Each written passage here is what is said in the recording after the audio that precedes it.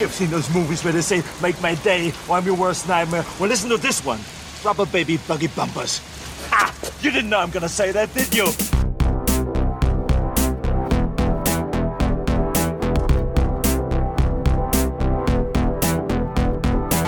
Your move, creep.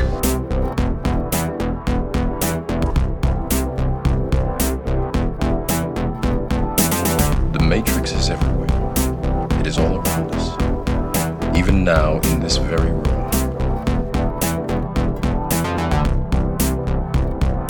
Wait a minute, Doc. Are you telling me that you built a time machine? Out of a DeLorean?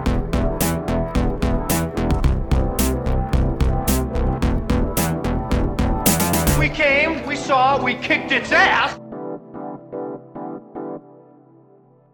Hello, everybody, and welcome to another episode of the Film Feast podcast. I'm your host, Matt Bledsoe, and as October rolls on, we continue to talk all things horror. And this week, we are talking about Wes Craven's New Nightmare from 1994. To help me talk about it, I'm joined by someone I'm happy to welcome back to the show. He's a writer and podcaster and has just launched a brand new podcast with our friend, the show, Rob Antequera, called Chainsaws and Claws. It's Patrick Bartlett. Patrick, how you doing?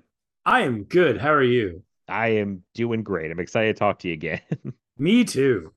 As we talked about before, it's been a while, but not too long, and how podcasting time is very strange. But you have a new podcast since you've been here, so that's exciting. Yes, it is very exciting. I'm really excited to do it with great friend Rob, who, I think his episode comes out right before this one. So yeah, so people have just heard Rob, and now they're hearing you back-to-back weeks. And he did do the pitch or the explanation of your show. If you want to do it again, that's fine. It's basically just like he and I'll just basically talk about the germ of it then. Was that we realized a long time ago, weirdly, that like we have the exact opposite like upbringings in a lot of ways, and like our kind of polarities are very different. But like we realized at a certain point we had like exactly the same taste in horror, like, and like especially because like our favorite stuff was like monster movies and slasher movies. So that we have come together as we have formed like the Wonder Twins to create our own thing where we talk about monsters and slashers, and some things that are slightly outside of that I have explanations for, and we will get to them. Fantastic. And today you and I recording this the day the first episode dropped officially, and I just started listening to it because it came out a little later in the day, and I got maybe 10-15 minutes in, but I can already tell you guys having a ton of fun. It is definitely like listening just to two good friends, talk to each other about movies and laugh and crack up, which I'm all about. I love that kind of stuff. So like when the co-hosts have actual chemistry. Oh yeah, no, I love Rob. Rob is like the fucking coolest person I know. Yeah, you guys know you're both great. I'm glad to have you here back-to-back weeks. It was not planned because I didn't know that podcast. Yeah, no, he texted me and he was just like, yeah, I'm actually recording with him the day before. And I was like, oh, that's cool. And then he told me an episode. I'm like, oh, I was just like, God damn it, I want to do both.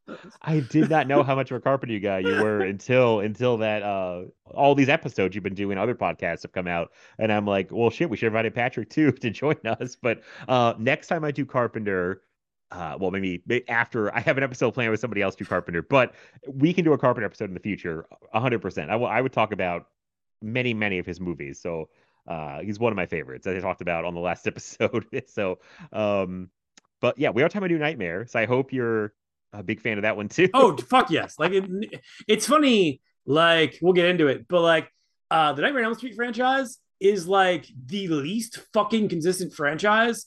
However, 3 of those movies are 3 of my like probably at least top 20, probably at least top 50, but probably in the top 25. Of my favorite horror movies. I'm surprised to hear you say it's the least consistent, because my vote would be for the Halloween franchise. That's very close. Actually, the least consistent is probably the Texas Chainsaw franchise, because that is so fucking up and down.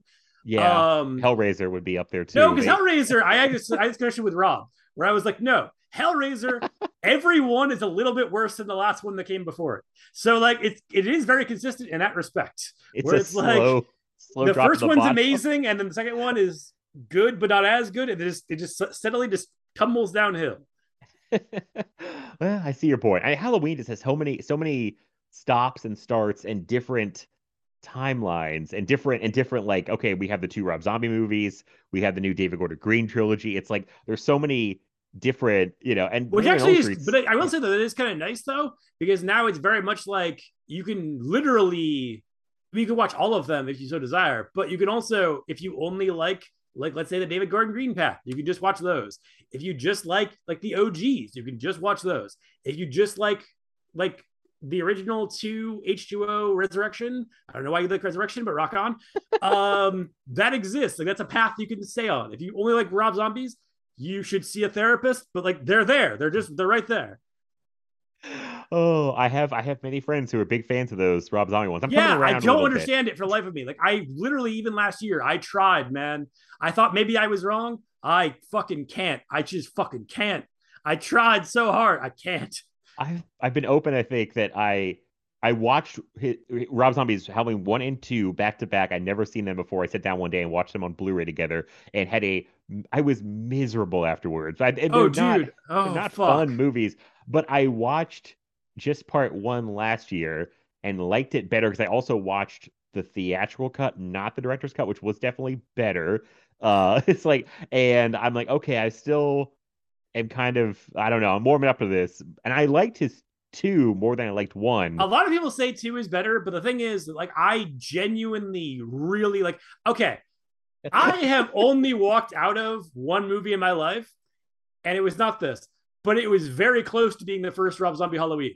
Only because I did not pay for the ticket, did I not leave, but I did almost leave. And then, like, all my friends were like, the last couple of years were like, the zombie Halloweens are awesome, actually. And I was like, maybe I was wrong. And actually, Rob can attest to this. I was texting him while I was watching it. And literally, as like within 2 minutes, I texted him a GIF of Job from Arrested Development saying I made a huge mistake. I was like, this is actually worse than I remembered. And like, I kept wanting to turn it off. And I was like, no, I'll get it out.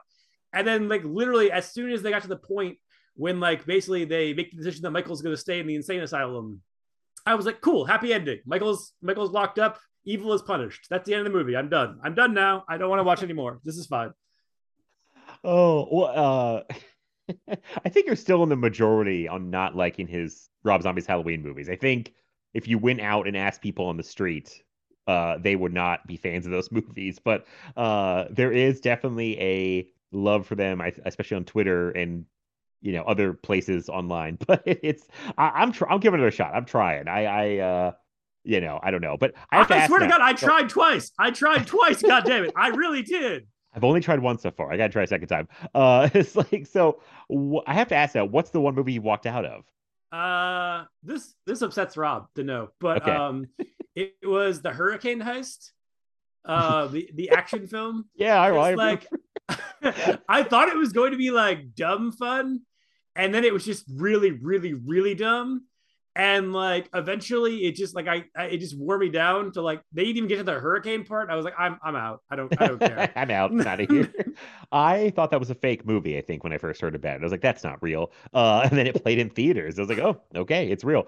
Okay, well that's understandable. I don't know. It's like, I mean, Hurricane Heist. It's not like you said I walked out of I can't even think of a good example. Some beloved movie. Oh, no, yeah, no. I really like. I think it was funny. It was like it was when I had Movie Pass, which is the only reason I felt good about leaving. Oh yeah, because I was like, who cares? I basically paid like $2 for this ticket.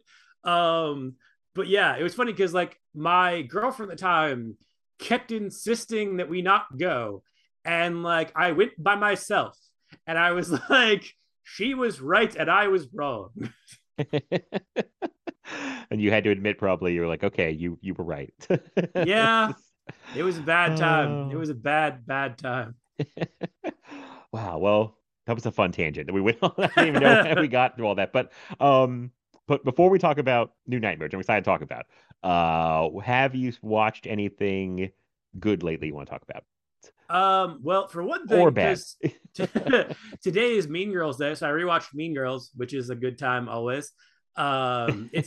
It's funny, like most people think that I'm kidding, and I was like, no.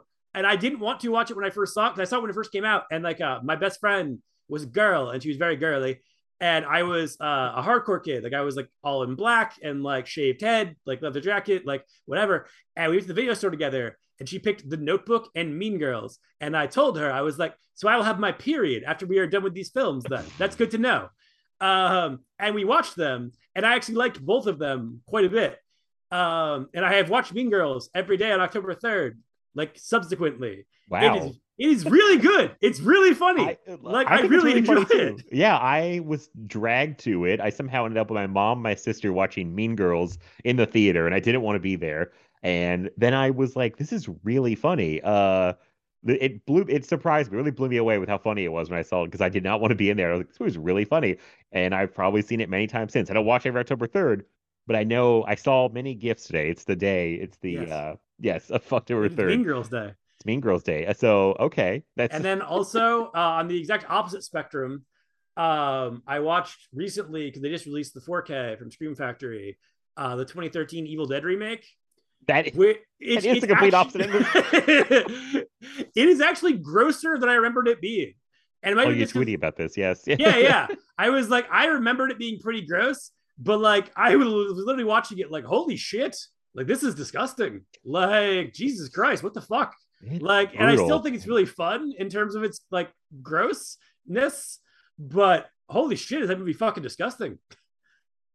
Yeah, no, it is. I did a whole podcast on Lindsay's show actually, last October when she had Evil Dead, and I ended up picking the Evil Dead remake, and we paired it with Cabin Fever, I Oh believe. fuck yeah, those Yeah. are also very gross. But yes, It's always it was very gross. They're both and I missed the Evil Dead remake in theaters. I remember. Oh, I saw it in theaters. Holy shit, man, that was a good experience. I wish it's one of my most regrettable movie theater experience I did not have, because a group of friends of mine who I normally would have gone with went. I can't remember if I had to work or I had something else going on, but I couldn't go when they went. And the report I got afterwards about this movie was like they were all like shaken to their cores. They were like, "Holy shit, dude! You will not believe what we just saw."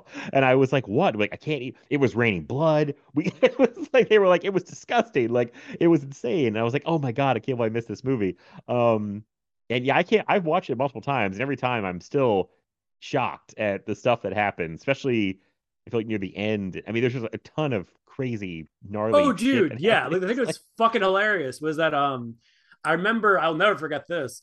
Because the way I generally react to gore and the way other people, like normal people, react to gore is different.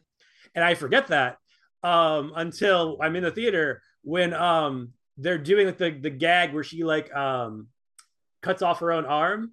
Yes, And yeah. all of my friends are reacting with just pure like horror. And I'm literally sitting there laughing hysterically at like just how fucking hilarious and wonderful it is. And like them looking at me as if like I am laughing an actual human person doing that in front of us. Just like that look of just disgust and horror on their face, I will never forget. Yeah, it's a lot. I remember I must have seen a theatrical cut first, and I was like, I cannot believe they got an R or got this released in theaters, because this is like one of the most violent, bloody movies I could imagine being seen in a theater. Like, it's bananas. But I do really like it. I do enjoy it. I probably will pick up the 4K though, because I'm trying to limit myself on what I upgrade to, and I just got to draw the line at certain places. No, Like, for me, it's like okay, because I already have many of the Stream Factory things on Blu-ray that they're now releasing on 4K, and I'm like, well, I'm not fucking doing this twice. Like, no. But like, there are certain things where it's like, if I only have them like on DVD, which is the case with that movie, like the new Evil Dead or the Evil Dead remake, then I was just like, yes, I will buy this 4K and I will enjoy it. Oh yeah, though that makes sense. That makes total sense. Like, especially if I just bought a Blu-ray too, and they're like, "Here's our new 4K." I'm like, "God damn it!" Like, I can't do this again. Like, yeah, that makes sense. If you have like a DVD or like even, I mean, there are some Blu-rays that are kind of crappy or very bare bones. Maybe you make the jump to 4K, but like, yeah, otherwise I can't. But that's like the only things there are certain things where I can't help myself. Like the Lost Boys 4K just came out, and I've literally owned that movie in every format that I've ever had. But I will continue doing it for as long as they release it, because I love the Lost Boys so much. I understand. We just did an episode on it, and I get it. I was thinking about that one. I was like, oh, maybe I should get the 4K. They got me recently, because this is not horror, but they're putting planes, trains, and automobiles out in Yep, 4K. and they're doing the extended cut. Yeah, The extended cut, or they have at least all the scenes. I don't know how. And they're gonna get me again. Yeah, those sons of Yep. bitches. They're gonna get me again because that's my thing too about like just like a comedy. I'm like, I don't need that in 4K. What am I? It's not like a visual feast, you know. It's not like No. But I'm like, oh god damn it, they got all the extra stuff on that movie, and I'm like, I gotta see that. So that's how they got me with that one. But it's a sickness, us physical media collectors. Yeah, Like, but at the same time, it's also just like, I mean, this I don't have the same thing as I did because like, I remember like when the Criterion released The Breakfast Club, where like they did all the deleted scenes, and that was like my holy fucking grail. Like I never thought I would even see those. oh yeah. I was like, so once again, you were unearthing because as much as I love John Carpenter and I like whatever, John Hughes is also phenomenally fucking important to me. So whenever you tell me that there is like unearthed John Hughes footage that I have not seen before, I'm like, well, like here we go again. That's fine. I'll buy it again. I don't fucking care. Yeah, it's like I need this. So, okay. Well, Mean Girls, Evil Dead remake, anything else? Where do we go from there? I rewatched the original Candyman last night just because I was in the mood for it. That's still it's not I don't think as good as the new Candyman, but it's still a good time. It's still like creepy and fucking just gross and wonderful and good times. I enjoy it. I enjoy the new one more, but the old one is still good. I think I will say I'm the opposite. I love the first Candyman. Like I think I don't know. I go on record, but I always hesitate because I think it may be the best horror movie of the 90s, but then Scream exists too. I was gonna say I will fucking fight you, man. But they're very different. They're very different. But I love the first Candyman. I think it's a masterpiece. Always gets under my skin. Has since I was a kid. Still freaks me out. I think it's so good. And the new one I thought was fine. I thought it looked really nice. I need to watch it because but I could not really. I didn't fully get into it, I guess. But but yeah, I love the first Candyman. So I mean, the whole thing is the first one. I like it now. But when it first came out, when it first came out when I was a little kid, it was scary. When I watched it as like a teenager or like early 20s, I was just like, this is boring as fuck. Like I do not find this scary at all. And then the new one was coming out and Jordan Peele was a fucking god to me. So like the fact that Jordan Peele was involved, I was like, well, I have to fucking see it. I don't care that I care about Candyman. Like I got to see it. And I was there opening weekend and I was just like opening day. And I was like, oh, this is fucking awesome. Like this is all I ever wanted from a Candyman movie. This is literally everything I ever wanted. And so then I went back and watched the original again. And I'm like, it works now for me better because it works as like kind of, it sets up context for the new one in a way that I think is really cool. But like the new one plays better to my sensibilities, but the old one has a lot to love about it. So like I definitely appreciate it more now than I used to. Okay. All right. No, I can see that. I mean, like what you like. I can't fault you for liking the new one more than the original. It's good. It's a well-made movie. I remember like, yeah, like this is really, I don't know. I do need to watch it because I don't think I fully, I don't know. Not like I didn't grasp it, but I don't know. Just if I watch them maybe back to back or something, maybe that'll help too. I don't know. But here's a question because I was about to watch the third Candyman movie, Day of the Dead. Any thoughts on those sequels? I actually have never seen the third one, and I've only seen the very beginning of the second one. Like, because Rob, I remember, bought Candyman 2, and he was like, look what I got. And I was like, I have no opinion on that whatsoever, because I've only seen the first 10 minutes of it. So, like... It's a great first 10 minutes, though. That second movie... Oh, no, the beginning is awesome. But I was like, I remember, I think I saw it in like a video store or something. And so, like, I was just like, I saw that, and I was like, oh, cool. And I just kind of moved on with my life. And I never saw it again. Okay. I thought, because the third one's on my stack of like stuff. I bought it. It's a Vestron release, so it's very cheap, and it had great cover art. And I was like, have I? It did have really good cover art. I do remember the cover art being rad. The cover art's awesome. The movies, and I could have sworn I'd seen the movie, but it might be one of those things where I'm not even sure if I ever really saw it. It's on my stack for October, and I'm kind of like, I don't know. Do I want to pull the third Candyman movie off the shelf, and how's that going to go? But I was at the very least, I guarantee you can't like that. The like Tony Todd will be awesome and make it worth watching. Because that was like my one thing with the new one was I was just like, I am loving this, but I was like, if I don't get at least a goddamn cameo from Tony Todd, I'm gonna be pissed.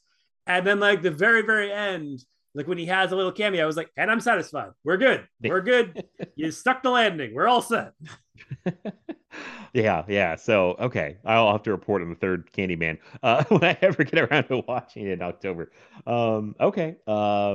Anything else? Or was it just those three? Off the top of my head, I think it's. Oh, I mean, I tried to watch Blonde. I didn't make it more than 40 minutes in. Wait, what was it? Sorry, I didn't hear you. I tried to watch Blonde on Netflix. I could not make it Oh, more than 40 minutes in. yeah, I'm gonna. I think I was gonna plead the fifth on that movie. I had an open mind. I was just like, because I was just like, a lot of people were saying like, it seemed like everybody was either loving it or hating it, and I'm just like, let's see which camp I fall into.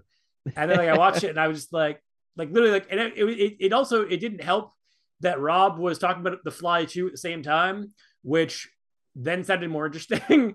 So like at a certain point, I was not enjoying Blonde, so I was like, fuck it, I'm gonna watch The Fly 2 instead. It's fine. Yeah, Blonde was a commitment. It's almost 3 hours. I don't think it needs Yeah, to be that's 3 why I hours. took it off at 40 minutes. I'm just like, there's still 2 more fucking hours of this, dude, and I'm not enjoying it now. Like, it's not gonna. No, I'm good. I gotta get the fuck out of here. It's been a real lightning rod online, so it's scary to even talk about Blonde. But I did kind of fall in the middle. People seem to like absolutely loathe it, or they think it's great and brilliant, and I kind of went right to the middle. I think Anna Tara Moss is really good, and I think No, she's great. I definitely the part that I saw, I thought that she was good. It just the movie was just not. oh yeah, I was not it's a connecting with it at miserable. all. It's a miserable Yeah. experience. Like, and it looks really pretty, and Anna Tara Moss is great. There's some good supporting characters or actors, but it's a miserable experience, especially one that goes on for almost 3 hours. You will feel god awful. And I watched that and Rob Zombie's The Munsters in the same Yep. day, Yep. which I was watched the them most. 2 days. I watched The Munsters on Saturday. Then I watched Blonde. I tried to watch Blonde on Sunday. I should have watched Uh, Munsters right after Blonde because it would have been a nice like palate cleanser of like, oh, nice joy and happiness after 3 hours of misery. Like, Probably fair.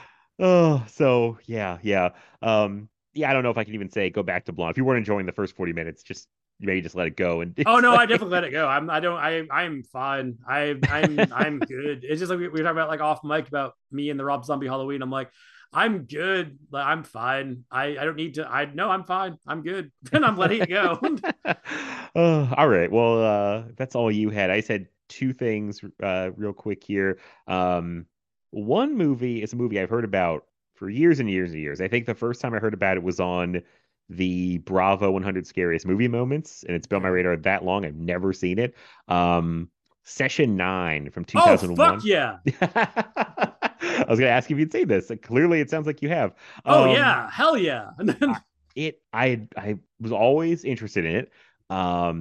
And finally watched it, and I thought it was really good. I thought it was very Yeah. good, very creepy. People don't know very simple setup. It's this like asbestos crew is coming to clean out an abandoned mental hospital that has a very dark, haunted past, and it's who's in here? David Caruso, That's Josh all I remember for Lucas, cast wise is Yeah, I remember Dave- David Caruso. Josh Lucas, a guy named Steven. I don't know if that's like Gavedin. He's a guy you'd recognize from stuff. Like he just a guy that pops up. He's very Irish, I believe. He's if I'm I thinking thought of the his right guy, resume very Irish. very Irish. Paul Guilford, who's another guy, just there's a couple of that guy type. Larry Fessenden shows up like kind of near the end out of nowhere. And yeah, basically, so these guys go in to do this cleaning job on this old mental hospital, and things start getting it's in the course of like a week, and they really do the job done really quickly. It's like a rush thing, and weird, spooky things start happening. It is very creepy. It's got great atmosphere. The location is fantastic. I think they shot it like a real abandoned hospital, I believe, and it's a very creepy setting, and what's I gonna say the only thing I really did not like, but I kind of got over it, was the way that it's shot. It's very like early 2000s digital looking, Yes. which is not my favorite thing usually. I like mid 2000s Michael Mann digital, not it's a little cheaper mean, looking. Yeah. You're not wrong, but at the same time, I feel like they were like Michael Mann was shooting on like the best possible equipment. Oh, that's what I'm digitally, saying. Yeah. That's where I feel they're like shooting on like basically it's a movie that nobody wanted to make, so it was like, hey, let's make it for like the barest possible amount of money that we possibly can, and so therefore you have shittier equipment. But it's like, to me, it doesn't bother me because it's just like when there's a really good movie, it's shot on like fucking like 16 millimeters. It's like it's still good. Like it looks like shit. I mean, It's- Evil Dead looks like shit, but it's awesome. Yeah, yeah. This one's just kind of more jarring to start. I think it's worse when they're like doing outdoor daytime scenes. That digital Yeah. doesn't look as good. Oh When you're kind no. of in the dark and like in the building, it looks better. But and I got over it pretty quickly. It was just one of those things that was kind of jarring. I was like, oh right, this was a look. And this was a super cheap movie. I remember that. It was like very low Yeah. budget. Um, but it's effective. It's good. I know some people on Letterboxd complained it was kind of slow. I thought it kind of is a slow burn that works because the characters are interesting. They have good actors like actually, playing the characters, like which always helps. And yeah, it was good. I'm glad I finally got to see it. Um and let's see here. The ending also really like paid off. That was a slow burn where the ending pays off. Is like, okay, this was all worth it, you know? Oh It's yeah, no, like like that movie, like that thing is like it's funny because like my brother and I became Brad Anderson fans after that because we liked it, and so like we saw The Machinist before anyone knew or cared, and oh yeah, I like still haven't that's seen The another good Machinist. example. Oh yeah, if you like this, you'll love that. When I was looking at his resume, I was like, oh God, he was the guy that did Machinist, a movie I also still have not seen after all this time. Like, Yeah, no, uh, that's I would say that's. I mean, I'm not gonna compare them necessarily because they're very different, but like I think that's at least equally awesome. okay, I do need to see it. Another one. All I ever heard about it, the Christian Bale like losing weight, when he was super Yeah. skinny. That's all I ever heard about the movie. And it's like, but people said it's good, but otherwise, it's like, oh my God, can you believe how skinny he got? I'm like, well, I barely know what the movie's about, honestly. So, another one for down the road. Eventually, I will see it. So okay, and the other thing I just saw that came out much more recently than Session 9, but I still feel like I took forever to see it. Was The Night House. Oh fuck yeah. I've got my picks are going well with you. This is good. Yeah, The Night House came out, I believe 2021. I know I was joking with like my friends Mark and Hayden about this, that they call it like 2020 is like the festival date, but it really came out to 2021. So, but just, it's a very recent movie. Rebecca Hall plays a widow. Her husband just committed suicide, and I mean, the first hour of the movie is mostly her just like dealing with the grief and other people around her, and how they interact with her. And she's just such a good actress that it's like she's carrying most of it with how good she is. And like there's not even that much happening, but I was very invested because of how good she is and how she plays it. And I think it's like, and I was joking again with Mark and Hate about how I know I keep joking about I'm tired of like horror movies that are meditations on grief and depression, but this is a really good one. So I mean, to be fair, I mean, just good to me. Good horror is good horror. Like, I mean, yes, I mean, there's a lot of people that like about like the meditation kind of thing with like elevated horror or whatever. But I was like, Night House. It's funny because like I'm not the biggest Bruckner fan. Like, I actually feel like a lot of his stuff is very like not like well. I mean, I would say it's generally pretty slow. But I was with the Night House kind of is perfect, like in a lot of ways. Like I really liked it, and I walked into it like not really having expectations at all. And then like I know I came away from that movie really it's really good. It's really creepy. Granted, it doesn't hurt that I was going through some shit when I watched it, but like hmm. that yeah, I do I oh my god, I really like that movie. That was like that's a really fucking good movie. Yeah, I really, really liked it. I kind of put it off. I don't know why. I think I just felt like I wasn't in the mood for that kind of thing. But I put it on. I was instantly into it, and I was telling somebody too. You probably gonna disagree with me, but I feel like I barely could even. I could have gotten rid of some of the supernatural stuff, and I still would have enjoyed the movie because I thought it was just a Oh good. yeah. No, I mean She's so I good. It's like like a good that stuff drama. too. Yeah. But yeah, no, yeah, it's like the movie is still I think it's the reason the movie works is because like it does work regardless of whether or not you have that aspect. It's just that's what pushes it into horror territory. Yeah, exactly. It's definitely creepy at times. I thought it'd be scarier. I think people talked it up to be like way scarier than but again, horror is so Yeah, subjective with exactly. what's scary. Yeah, But exactly. I could tell I liked Eric Bruckner because I liked this a lot. I really like The Ritual, which I feel like is a forgotten Netflix I movie. don't dislike but the ritual, it's like I don't dislike it. It's just the only thing I really remember about it is I like the design of the creature. I think the design of the creature is Oh, yeah, cool. yeah. But the Yeah. movie itself, I don't remember really anything. Like it just didn't do like it just like it's fine. Like I don't dislike it. There's nothing where it's like it stuck with me anyway. It was just kind of like, well, that was really cool monster design.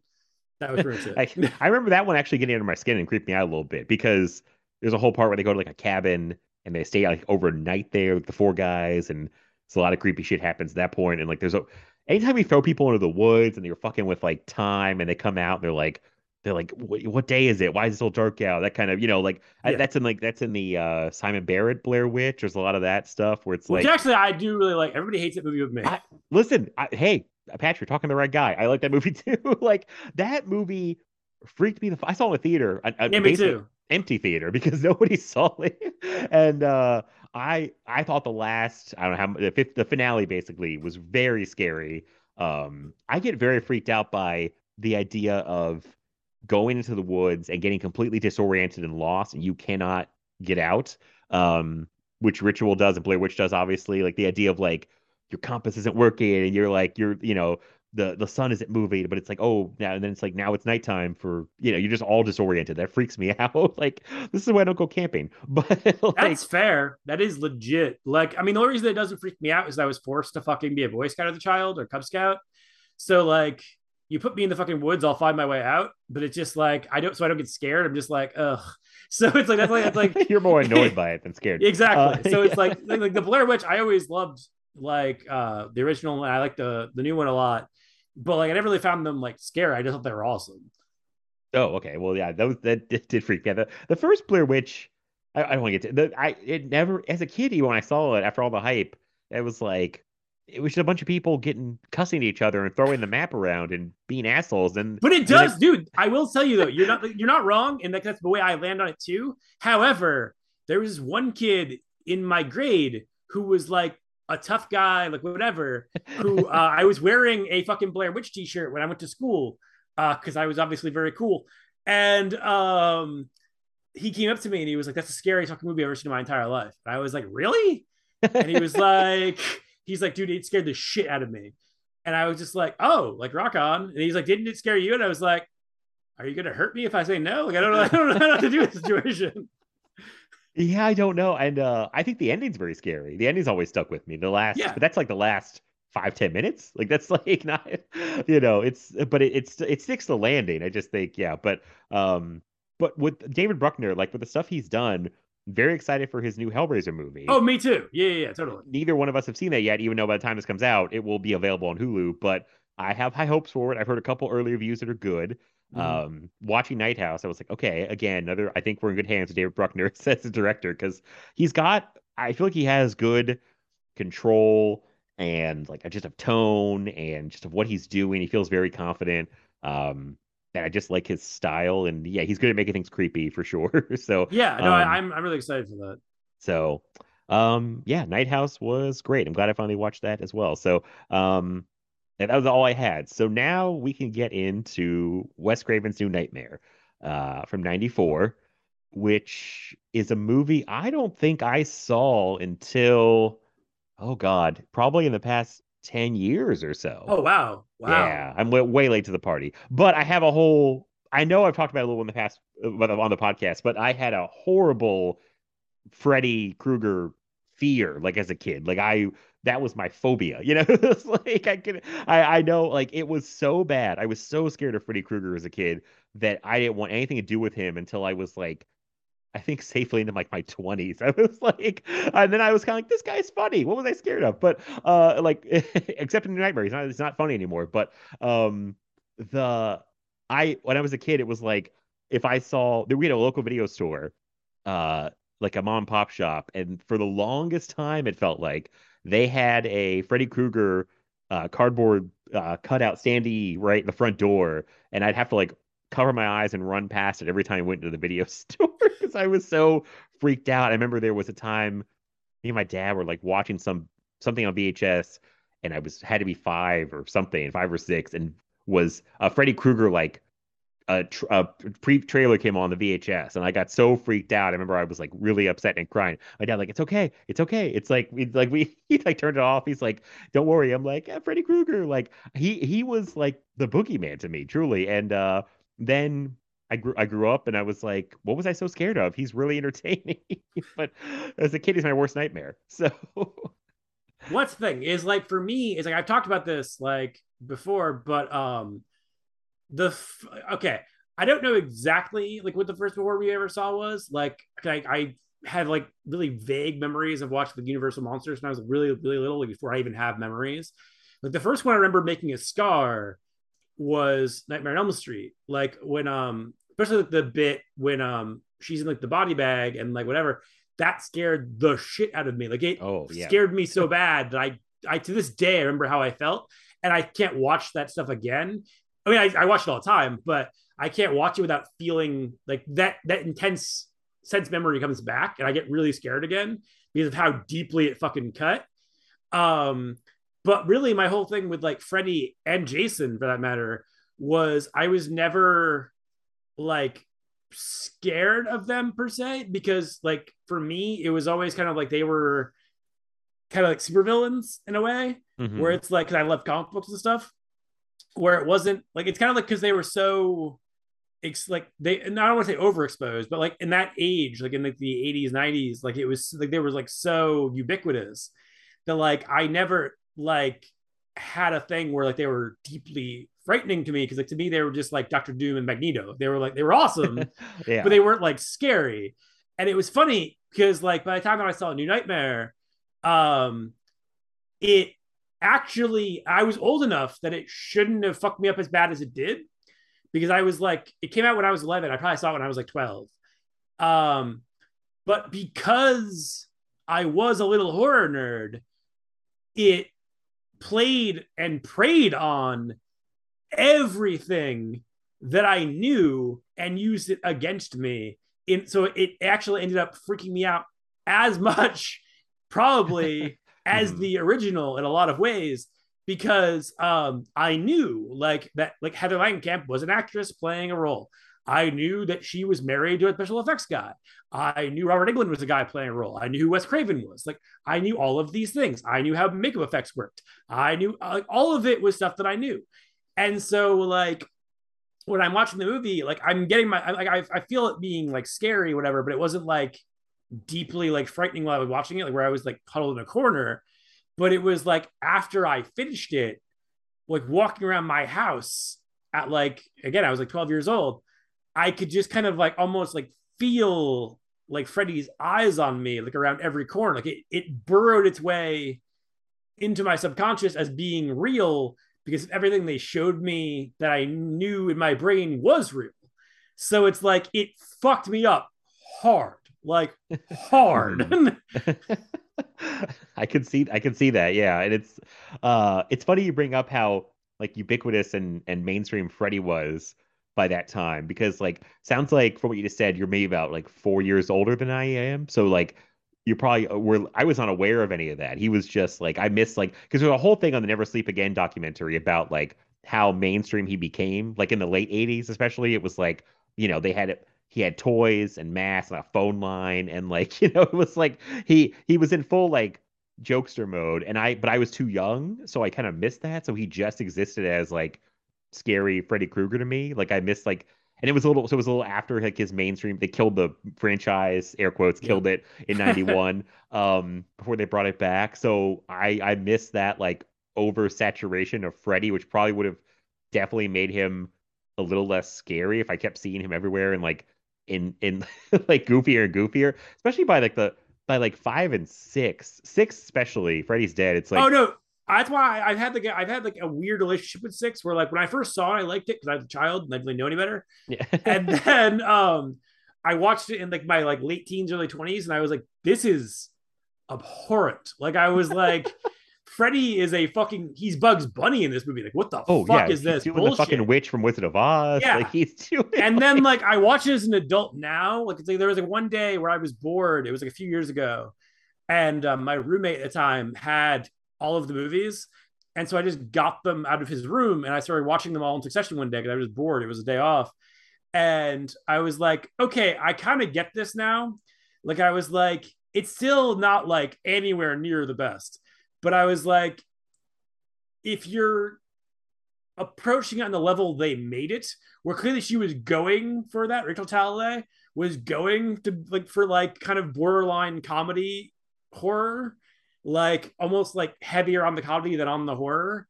It does work in that respect. So like I don't hate it the way I used to. Yeah. So yeah. So like that's kind of like my thing with it is like I've kind of gone full circle on it. Like where I still don't love it, but it's like it's like, I mean, it's just, I don't know, it's a very inconsistent franchise. Like I was like, the first one I truly love, and the third one I truly love, and this one, New Nightmare, I truly love. And then the other ones are all differing levels of like, this is fine to like, yeah, ugh. yeah. Like, I actually am kind of the same way now that you say it like that. Like, kind of like, yeah, the three you mentioned, I'm like, I'm fully on board for, and then the other ones are all like, this is fine, or even some I think I like four. Four is fine. I do. My other thing with four is I always remember liking it more than I actually do when I try to watch it again. Because like when I was a kid, I thought it was amazing. Like, I Rennie Harlan style and everything. I was like, this is the coolest thing I've ever seen in my life. And then I watched it as an adult and just like, yeah, this is really cool to look at, but this is not that good. And then like an Alzheimer's patient, a few years later, I'm always like, oh, four is amazing. Then I watch it again. I'm like, what the fuck is wrong with me? Why do I keep doing this?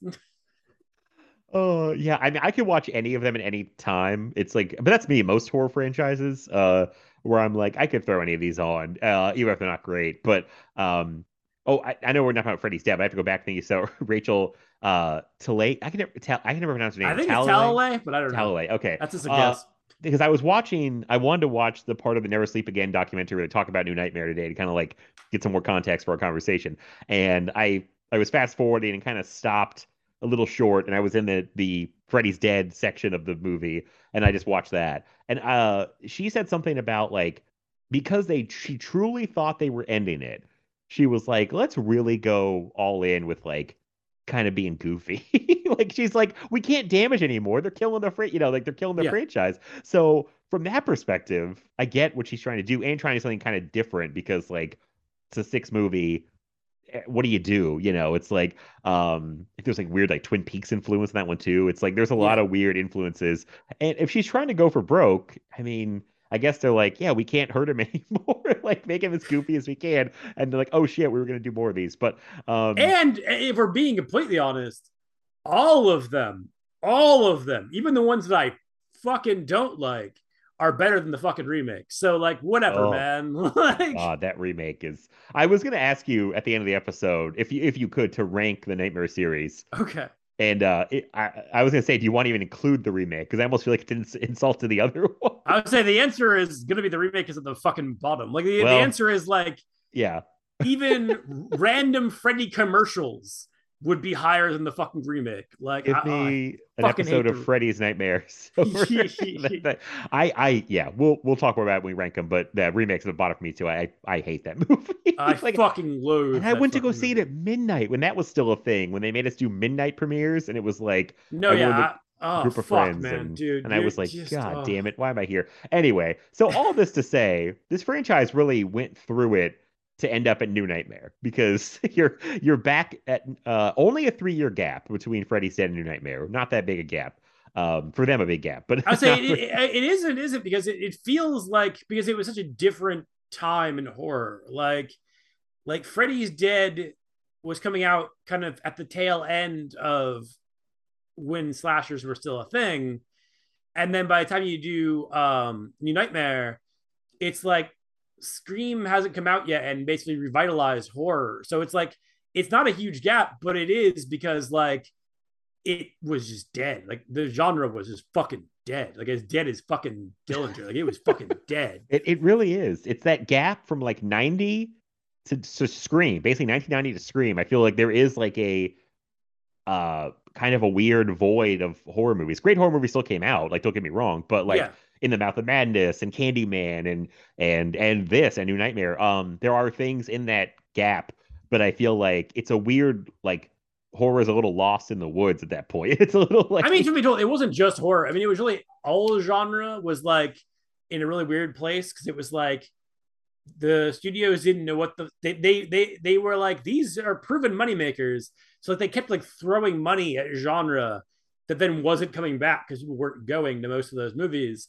So it's like, because mostly what people wanted was like kind of more independent and like stuff that felt more independent, like character driven stuff. So it's like really in general, not just horror, like every genre was kind of in a weird place in the 90s. That's true. And there were, I think, what was doing well, I think, was the erotic thriller for the Yes. for that gap. Like Basic Instinct comes out, and then like there's just a whole glut of like these like Basic Instinct like erotic thriller ripoff type movies. It has a weird time. You are right. So overall, it's a very very weird time. And with New Nightmare, it's funny you bring up like independent stuff was big too. Do you know what movie New Nightmare opened up against at the box office? Oh God, no. It's a big independent movie called Pulp Fiction. I was gonna say, was it Pulp? That was the same year. I was like, Jesus Christ. Because they were like, yeah, it didn't do as well as we hoped, but we did open against Pulp Fiction, which was like a sensation. It's like, well, yeah, that doesn't help. It's like, and it's a weird concept. Like New Nightmare is like, I do really appreciate like they've killed the franchise, but they're like, okay, we probably shouldn't have killed it, but how do we bring it back in a unique way? And this is very unique. Like I said, before Scream, it feels like Wes Craven kind of, uses some of the stuff he does in Nightmare in Scream, even though I know it's a Kevin Williamson script, obviously, and he wrote New Nightmare. But I think he's blending some stuff from New Nightmare, like with Scream and. Oh like, yeah, I mean, there are definitely elements of like, yeah, like that kind of self-referential. I mean, Christ, the whole movie again, like that's what basically Scream is basically telling you like what real life is like, and then like New Nightmare is telling you like what these people's real life is like. Right. I mean, at one point you literally have characters saying dialogue and it's appearing on the computer screen as a script. It's like there's a lot of that stuff. And it's funny because I just talked to Rob about Prince of Darkness. We talked about how that was like John Carpenter's like headiest movie and full of all these ideas. And like I was watching this and I was like, this might be Wes Craven's like kind of not out there, but like a headiest like movie, all these like ideas about meta stuff, and like it's very weird and different, especially for the time it came out. It was like a real gamble, I feel like, because it's like I imagine audiences were kind of like, what is this? Especially since you don't see Freddy Krueger for like an hour of the movie. I don't know. I didn't clock it, but it's like I mean neither. But well, no, but I mean that's the other thing too is like again, it was a weird time because it was like you also have within a couple of years you have Jason Goes to Hell, where like Jason ain't in most of that movie. Like, it's like because they were like, okay, people don't want this, and the answer that wasn't the case. The problem was, it was the timing of it was also weird because like, yes, the people that were primarily going to movies at that point, people in their 20s, 30s, whatever, didn't care. I'm pretty sure about like Freddy or Jason. But like people that were like my age, Rob's age, like whatever, like your age, we all desperately wanted Freddy and Jason back and their classic form. And then like a few years later, Freddy vs. Jason comes out and fucking explodes because and I'm sure they were like, what the fuck just happened? But it's because we had finally gotten to that point where we were the ones that were spending money on tickets. So it was like, no, that's what we wanted the whole time. You just wouldn't listen to us because we were little. Exactly. Yeah. And like I was not even as into horror in 2003 when that came out, but I remember just a big deal that was like mainstream wise. They had a friggin' boxing weigh-in in Vegas for it. They had all this promotional like publicity stuff they were doing for the movie, and like it made a bunch of money. Like, and yeah, I feel like they probably did not realize how big it was going to be, and it took us all to get there. It took like years and years of development and tons of scripts. Oh yeah, no, I remember I had those scripts, like a bunch of those scripts. Because like for years, that was like my whole thing is I was a kid and I was just like, I wanted to make movies. And I was like, I'm making this fucking movie. Like this movie is going to happen. Like I was just like, if I have to make it my goddamn self, it's gonna fucking happen. And then like when it finally came out, I was just like, fine, I don't give a fuck who does it. As long as it is out, we're all good. I don't care. Yeah, no, I can see that. So yeah, New Nightmare comes out at this time. It's just a weird time, it's a weird idea. But I really, really like this movie a lot. And it's funny, I didn't even mention, we're like, I don't know how far into the show that we're doing an episode on this because I put a poll out on Twitter about like, hey, here's like 4 choices for an episode, you guys pick, and this won the poll. So I should probably say like, oh, it's the listener's choice episode of I will admit to this too, that I made the poll and I had three. You have four choices, and I had three, and I was like, huh, what do I fill this fourth spot with? And I was like, I don't know, New Nightmare, and then it won. And it's like I really like New Nightmare, but for some reason at the time when it won, I wanted the other three, any of the other three to win. I don't know why. But then I watched New Nightmare today, and I'm like, oh no, this movie's great.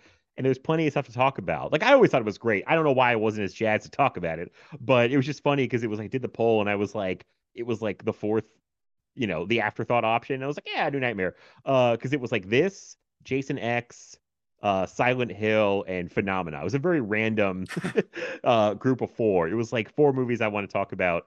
But the other three I just want to talk about more for some reason. But now we're here, and I watch it, and I'm like, oh no, this is great. I'm happy to talk about it. But I just had, it's like, listen, I'm not too. I'll share that information. That when it won, I was like, oh man, that was the one I didn't want to win. But which is funny because like yeah. I can't remember if you asked me or if I volunteered, but I was just like, I like when I saw New Nightmare, I'm like, I fucking need to be involved. Like, I was just like, I can't not be involved. I was just like, I've wanted to like talk about this for so long with anybody. Like I was just like, I mean, obviously I've talked about it like in regular life via text, but like in terms of like on a show, I'm like, I need to get my thoughts out somewhere. They just need to be somewhere. Yeah, I can't remember how we got to this one either. I feel like I just put it out there and I think you volunteered, but I appreciate you volunteering. So I was gonna say, so you saw this, you said when you were about 12, like probably a year after it came out. Probably. It definitely was on video. It wasn't in theaters. There was no fucking way I was allowed to see this in theaters. Oh yeah. And it actually freaked you out at that point. It actually scared you. Scared the shit out of me, dude. Like I was just like, I literally, like, I'm not joking. Like I was just like, I literally felt like I took a shower that night and I felt like at any given second, like Freddy was going to open the curtain and get, like, it burrowed into my fucking brain. And it really scared the shit out of me because it was just like, you took all this stuff that like all this knowledge I had accrued as like a little horror nerd, and then you use it all against me, which is both awesome and horrible. Like I was just like, it's like, I love you, Wes Craven, but why did you do this to me? I did not ask for this. I did not consent. Yeah. And it's funny. I know Heather Langenkamp talks about reading the script and the stuff he puts in there about like the husband being like basically telling her story. And she was like, I think she was kind of not weirded out by it, but she was like, really, Wes, we're doing this? Like, and God bless her, she's on board. It works because it's all this stuff that is true to her life. And she really gets to be the star of this thing. I was thinking about this time too. I feel like for so long it was the Robert Englund show. And like, I'm like, Wes Craven really made this as like a showcase for Heather Langenkamp. Like, she's really great in this. And don't see her enough movies really. And I'm like, it really gets to be her show for most of the movie. It's barely the Freddy show for any of it, really. Well, also the other thing is like, I feel like you kind of have to mention is it like the intention was never for Freddy to become what he became. Like, oh yeah, it was just this one movie that Wes did that like became this fucking phenomenon that he didn't do the second one. He had no interest. And then, like, by the third one, he came back basically because he was trying to finish it. If you watch the third one, they very clearly were like, you could see Wes trying to, like, because he didn't direct it, but he wrote the original story. Right. And it's like, you could see him trying to close the fucking book on it. And then it was so successful that it was like, they then just kept doing it. And he finally just kind of was like, fuck it, I don't care. It's like, you guys do whatever you're going to do.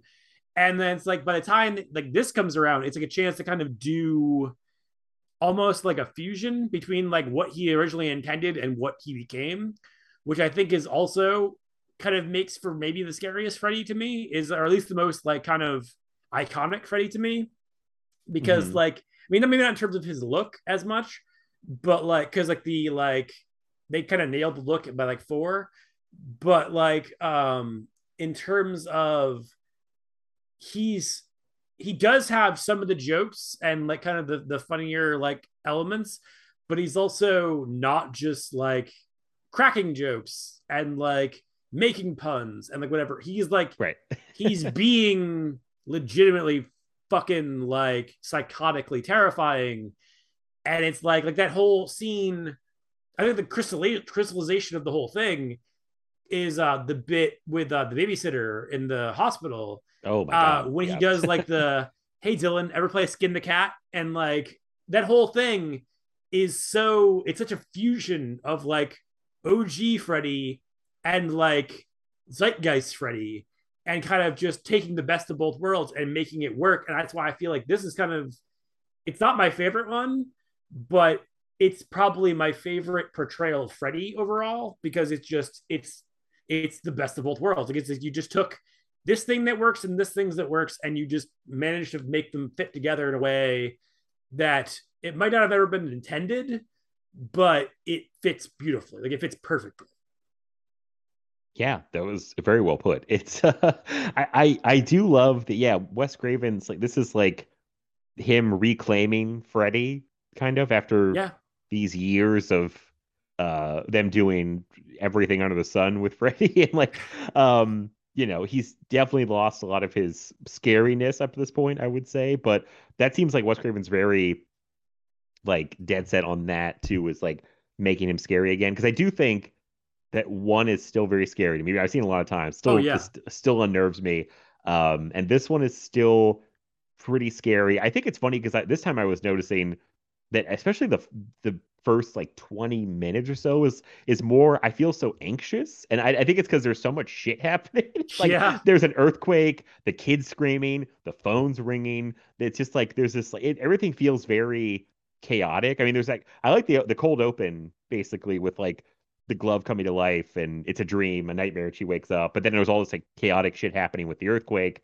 And I'm like, I am so on edge already, like in this movie, like, because it's like, oh my God, movie, you're just giving me all this anxiety of like stuff happening. And it keeps that up through most of the movie because it's more like the threat of Freddy Krueger is looming, and he hasn't really fully come through until he pops out of the closet about like, I guess like maybe an hour in. And it's a great jump scare too. Like it's a great, like, holy shit, that's a good reveal right there. No, yeah, and that's the thing is like it returned, like, because it's like, okay, and I don't mean this might sound insulting, and I don't mean it to be.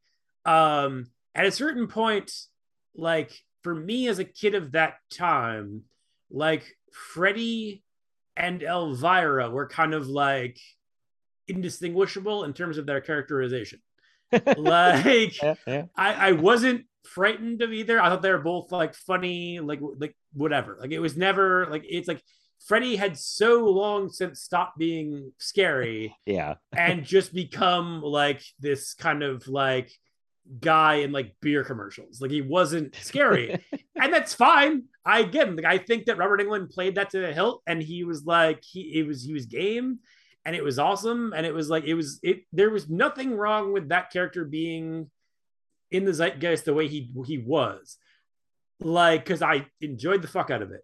But in terms of like this movie, I think the reason that like they find, because I know the reason that they were like doing it was basically they were like, well, we made a huge mistake.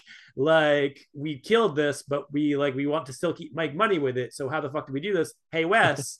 And then Wes is like, fine, but I get to do my own thing. And they were so desperate to do another one, they let him do whatever the fuck he wanted. And I'm sure they probably weren't happy with him basically completely changing this thing that had been a cash cow. But I think that's why also this is one of the stronger entries, was because, as you said, like it's about Heather Langenkamp more than it's about Freddy. And that's what actually makes it work better, because that was always, I think, the point. Like, because if you watch the original Nightmare on Elm Street, and even if you watch Nightmare on Elm Street like 3, like it wasn't really meant to be the Freddy show. Like it was like, it's very clearly set up to be, he is a villain. Like he is not somebody you should be like happy to see. But because he became so iconic that like he kind of stopped being, it's kind of the same thing that happened with Jason, where it's like he kind of stopped being a threat and became the guy you're rooting for, which also I feel like kind of contributed to the death of those franchises, because it was like you're going just to watch this slasher fuck up like whatever characters you put in front of them. And that's not frightening. That's just, I mean, it's fun and I enjoy many of those films, but like it's not scary. And like this is scary as fuck because it was back to being characters that you care about. You don't want bad things to happen to being menaced by an absolute psychopath. Right. And yeah, good point. Because it's like we have a main character who we really, I feel like you probably agree, really care about Yeah. in Heather Langenkamp, and they put her through. Man, Wes Craven like puts her through the ringer in the movie with like all the shit she goes through, and then kills off her husband in the movie. And I mean that's traumatic enough. And then she's dealing with she thinks he's just a stalker, which happened to her in real life as well. Yep. Another thing from real life. And it's like, oh my God, I feel so bad for her because it's like, and her kids like having all these issues, like Miko Hughes, who great, I think he's pretty great in this, and he's good in horror movies, Pet Sematary as well. But I was gonna say that's the only thing that actually didn't like that kind of activated my it's just a movie thing was like I was like that's not her son, that's a kid from Pet Sematary. I can see that. Yeah, but I think he's good in this. No, he is good. It's just like when I was a kid, I was just like it never completely like connected because I was just like that's very clearly the kid from Pet Sematary. Like what the fuck? I also think it was the kid from Kindergarten Cop. Yep.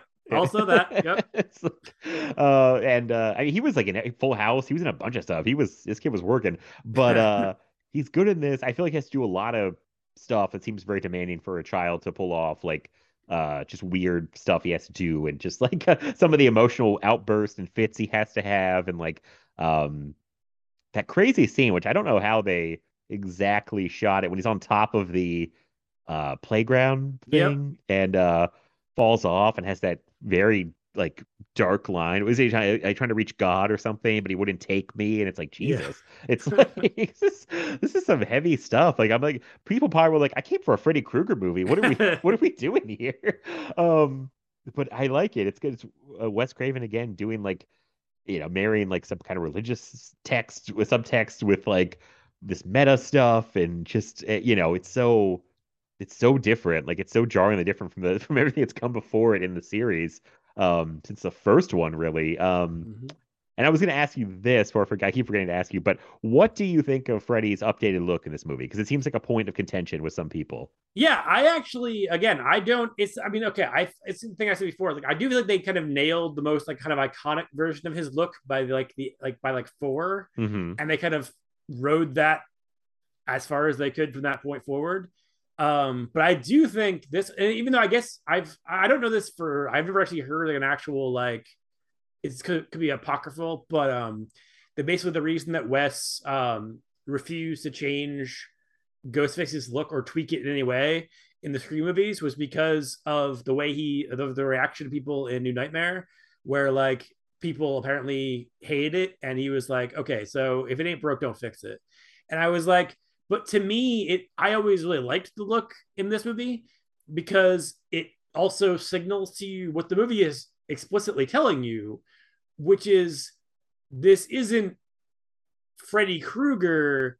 This is a demon inhabiting Freddy Krueger, like the fictional character. Yeah. Bring him into real life, and therefore it's the demon's interpretation of Freddy Krueger. So it's like I like that he has like the biomechanical like kind of like glove, like whereas basically it's more hand than like glove. I like the long coat. Like I like the lack of hat. Like I think it looks cool. Like I mean, like would I have disliked if they had done the OG look? No, but like I think for this movie, I do think it works. Yeah, I was curious to take on that because I know it's like bringing people like hate it and think it looks like. I think I heard someone describe it as like a Power Rangers villain, which I don't. Oh, for fuck's sake! I know. I think it's a little too far. I've always liked it. I thought it's a cool look. I think like you don't necessarily need to update the look, but like you said, for the story that Wes Craven's telling, where this is like a demon kind of inhabiting Freddy Krueger, using him as like what would the word be? Like an avatar, vessel. An avatar. Yeah. It's like, so it's not going to be exactly like Freddy Krueger from the movies, because I do prefer that look, but I still like this look. It's different enough, but still clearly Freddy Krueger, but it's like a good update. And I think Wes Craven himself, even in the Never Sleep Again documentary kind of sounded wishy-washy about it. Like he sounded like, yeah, he was like, well, you try some stuff, it might work, it might not work. He's like, it's not like he kind of like said he had I think he had a little regret on changing the look, but I thought it was fine for what he was trying to do. I thought it made perfect sense. Like, Yeah, that's what I'm saying. I don't know. I feel like it probably is true that that's reason he didn't fuck with Ghostface is because he would just like never again. Um, but I do think for this movie, I think he made the right directorial choice. Like, I think that it works for this movie. Again, like I wouldn't dislike if they had done like the kind of iconic look, but like, or even if they had done something closer to like the original look, which was not. It's not as close to what it became as people seem to remember. Because if you watch the original Nightmare on Elm Street again, it's very fucking gross. Like, yeah. It's not like fucking like his kind of iconic look. It's very like it's like it's a guy who's fucking burned to death in a boiler room and has left since. Like it's very like dirty and like grimy and fucking he's just fucking gross. And then like this is like a more like streamlined version of that, which I think is actually, but it's also again, I think it does take a little bit from the iconic look, where it has kind of like a more cleanly vibe. But no, I've always liked it personally. Okay, yeah, I'll go on the same page because I was like, I think I don't know. I've said to people like they don't like it, they don't want any change, but I'm like, it makes sense. Also, it's funny because I almost feel like I forget every time until I'm watching it that this whole idea is like that it's so many levels to it that there's a demon. It's like you start telling a story, there's a demon, you've trapped the demon in the story, you stop telling the story, you release the demon, like all that stuff that Wes Craven's talking about. I'm like, this is some very creative, weird shit. Like, and then like Freddy has to be trapped and constantly telling stories, and like, but I kind of feel like until I'm watching, I'm like, oh right, that's what we're doing. But I dig that idea. I really like that idea. Well, yeah, I think that's a really good like meta idea of just like because if you really break it down, that's what we're doing whenever we're constantly rewatching these movies. Is like it's that story being told to you again. So it's like that's basically what they're saying at the end of the day. Is it was like you're keeping Freddy trapped by like all the different times you're watching Nightmare on Elm Street movies. And I'm like, that's a cool idea, I think. Yeah, I like that. And that was speaking of Wes Craven, I was going to ask you because he does have a scene or two in this movie. What do you think of his acting? I don't think he's bad. Like, I mean, for a director, I mean, like that doesn't do a lot of acting. I think he's fine. Like, honestly, like the only person I can think of that does like a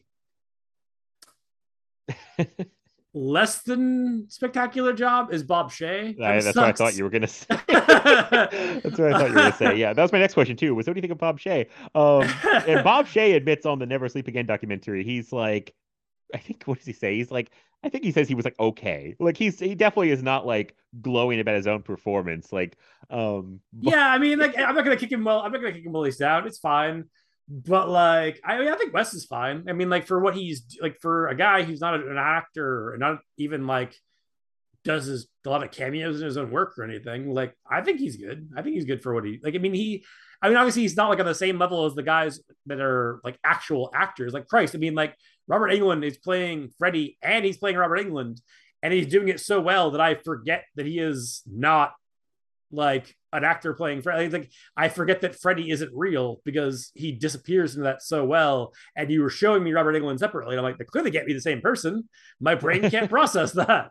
Yeah, he's Robert Englund's having a good time in this movie. I was gonna say he's really like, I feel like he's very good. I feel like he's kind of he's really relishing a chance, I think, to be himself in a movie. Like, yeah, he's always got a little bit of a ham. I feel like that's kind of his deal. Like I know I've heard at conventions, he's very like animated and tells these crazy stories and is very over the top, like in a good way, like an entertaining way. Yeah, exactly. And I feel like he's having fun with this one. I feel like I love how dramatic he is in the scene when he's talking to Nancy on the phone. He's painting. I feel like he's playing that very like serious, darker, more evil. darker. Yeah, like kind of creepy.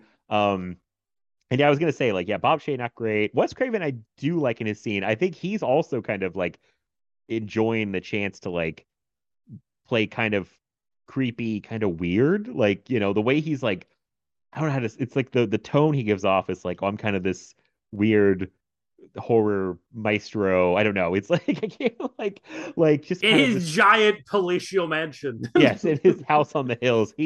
Another great bit. I don't know if you knew this. This was a crazy idea that was only in the script and never made it past about like that in the movie, the original, like one of the early versions of this movie, that Wes Craven is being driven around in a van by Michael Berryman from Hills Have Yes. Eyes, Yes. and he's like Wes Craven in the movie has like cut his own eyelids off Yep. and is like driving around drinking caffeine and writing, trying to finish this script, because he thinks he's like on the run from Freddy, which is an amazing idea. I don't know how well it would play and like actually play if he shot it that way, but I love the concept of it. I'm not sure how it would work, but then Wes was like, I don't want to be in a dirty van. I want to be in a like house on the hills, So, but he seems like he's having fun, so I appreciate his performance. Yeah, that's the thing. I always think it's funny that like that people always kind of like.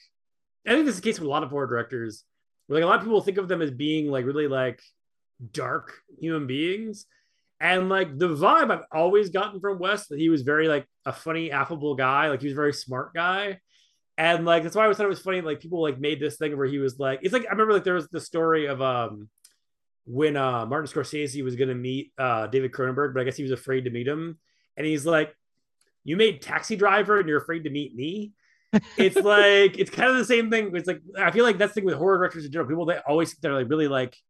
I think the thing with like horror nerds in general. I think people like think that like if you like horror, then you're automatically like. And I'm sure there are people that are. I mean, I've definitely met some that are. But I think the majority of people that are like into horror and like create horror and like whatever are usually like the most like normal, well-adjusted people. Like I fucking hate real life violence. Like it like don't like blood in real life, like gore in real life, whatever. But like I will laugh hysterically at like Evil Dead remake watching somebody cut off their own arm. So it's like I'm the same way. I talk about it all the time, like about how I love action horror movies, which are usually filled with violence, and but then I can't take any real life violence. I don't like guns in real life. But in the movies, like the coolest thing ever. It's like, it's a very different reality movie thing. And I can't, it's funny because I can watch all this crazy gory stuff in movies, but like anytime anyone puts like a TLC like surgery show on in front of me, I feel like I want to pass out and like leave the room. Like Yeah, no. I can't watch like real stuff like that. But I can watch all day in movies. So I know people who like can't do that stuff, like they have medical backgrounds, but they can't watch a movie. I'm like, you do the real thing. This is like a fake arm getting cut off. It's just fake blood. Like, it's just weird. I don't know. There's that weird line between movie and reality. But yeah, well, I wanted to ask, did you have stuff you wanted to bring up from your night? I think I've been doing so much talking, but do you have Oh like no, you're good. scenes or parts you No, really yeah. want to I talk mean, about? Yeah. it's like the main thing that I always like that kind of okay. The thing in the original movie that I've talked about was like the whole scene with Tina, basically Freddy puppeteering essentially Tina in Nancy's nightmare. And again, this one, like the thing that freaks me out most is the stuff with the babysitter. Because again, like it's so like that scene with the babysitter in the hospital completely blurs that line to the extent where that's like where because it's like almost like real life, and like which I guess was always the intention that Wes Craven always done in all of like he did in the first Nightmare on Elm Street, and it kind of became a thing, like not knowing where the dream like starts and the real life begins. Yeah. But like it's so much worse in this movie because like they're portraying his real life. So like the second he kind of comes into existence, that's what really fucked me up most. It was like because it's like it again you've spent so much time setting up this is reality that when you actually give me Freddy going full fucking Freddy in one sequence where it's all Freddy, there's no cutaways, whatever, that fucked me up really good when I was younger. That's the part that most kind of like freaked me the fuck out. Because again, it was like the babysitter is there is talking to Dylan and not realizing, even though he's staring at Freddy behind her, like Freddy's rising behind her. That's the thing, is like that whole night I kept being terrified that he was like behind me, like he was gonna like come for me. It activated something in my brain that was like there. And like I also think is because you mentioned the opening, it's funny because like all I knew was that her husband was a special effects guy. I had no idea what her actual husband looked like. So it wasn't until years later that I found out that guy looks nothing like her husband.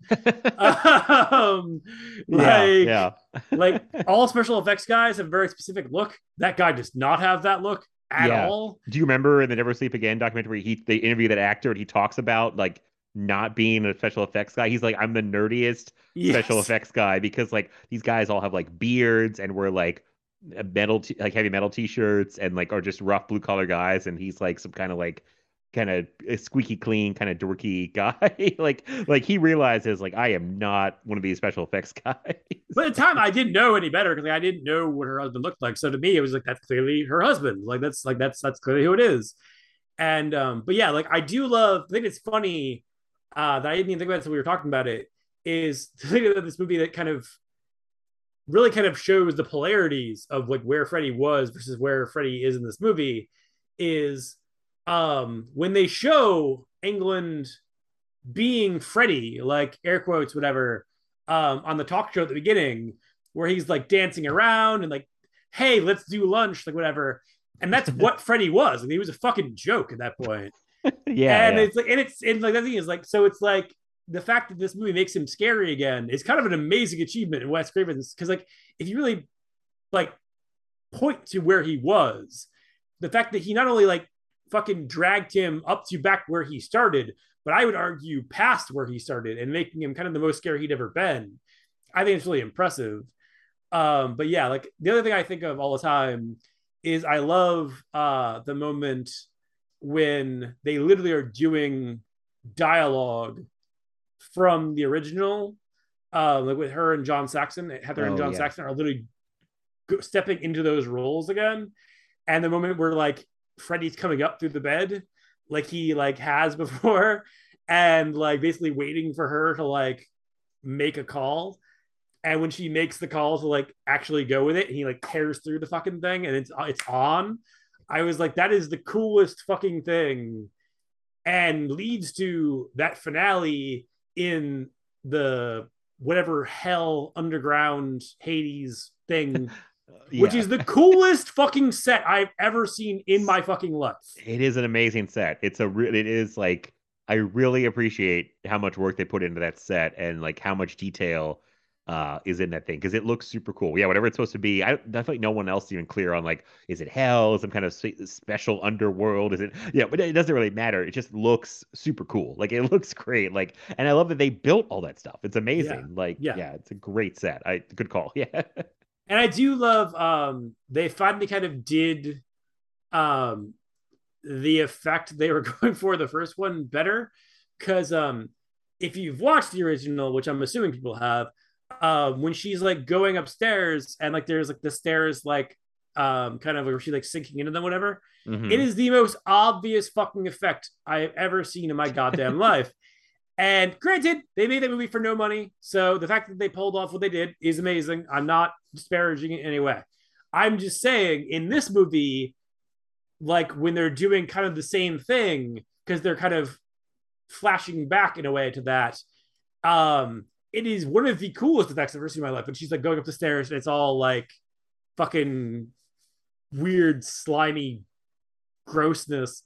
Like, I was like, this. So it's kind of like almost like he finally gets to, like Wes gets to finally realize a lot of things he was not able to before this, which is also why I feel like this movie doesn't get enough credit for being kind of the ultimate nightmare, because like it's really kind of in my mind the movie that I feel like Wes always wanted to make from like the jump, and finally was able to, like finally had the time and money to really pull it off.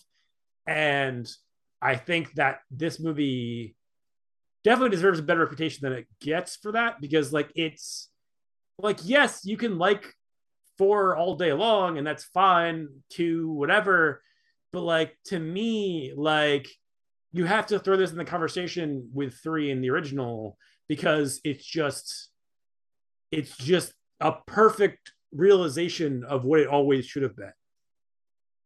Wow, yeah, that was very well said. And I agree. It's up there with those with 1 and 3. And Wes Craven had a very tall order in front of him making Freddy scary again because the damage had been done at this point. And yeah, that's a great like juxtaposition of like Robert Englund coming out as like movie Freddy, you could say, like the 80s Freddy or whatever, old Freddy, and he's just doing like I think he appeared on talk shows like Arsenio Hall or something as Freddy Krueger. So he was like at that level and it was like kind of goofy and yeah, and then to show that and be like, oh no, but I'm gonna make him scary again in the same movie. It's very impressive. Like, and I don't know if you know off the top of your head, because I want to like, I'm curious, if you don't know the budget, what would you guess the budget is if you don't know it? I don't know off the top of my head, but I would guess it was at least like 20 mil. I would guess from the look of it. My friend, that's what I thought it was. But on according to IMDb, could be wrong. They said it only cost $8 million. Holy shit. That's amazing. I was like, just the Underworld set alone. Yeah. Was holy like, how much shit. money did that cost? I had like a double take. I was like, 8 million. I was like, what? How? Like, I could not believe if that's accurate, and who knows. But I was like, wow, he really stretched that budget. Like he made 8 million really look like like we said like 20, because I guess it had to be like 20 or 25, somewhere in that range maybe. But I was like, New Line is pretty cheap, but I still thought, that hey, it's fair. It's Wes Craven coming back and it's been successful. Maybe they'll give him a bigger budget. But 8 million was all they said it was, and it didn't do like do terrible because it made like double. It made like 19 million or something. But yeah, I guess they were still disappointed because that's not really lighting the world on fire, you know. But but I was so surprised it cost that little. I was really blown away by that. I was like 8. I was like, God, he got a lot of at 8 million. Like, well, I mean, and actually they should. I feel like they should have been stoked because I remember like not that long before. I mean, I guess it was actually a decent amount of time before this, but like the movie that kind of killed the Friday the 13th franchise was Jason Takes Manhattan, which wasn't super expensive, but it was expensive for those movies.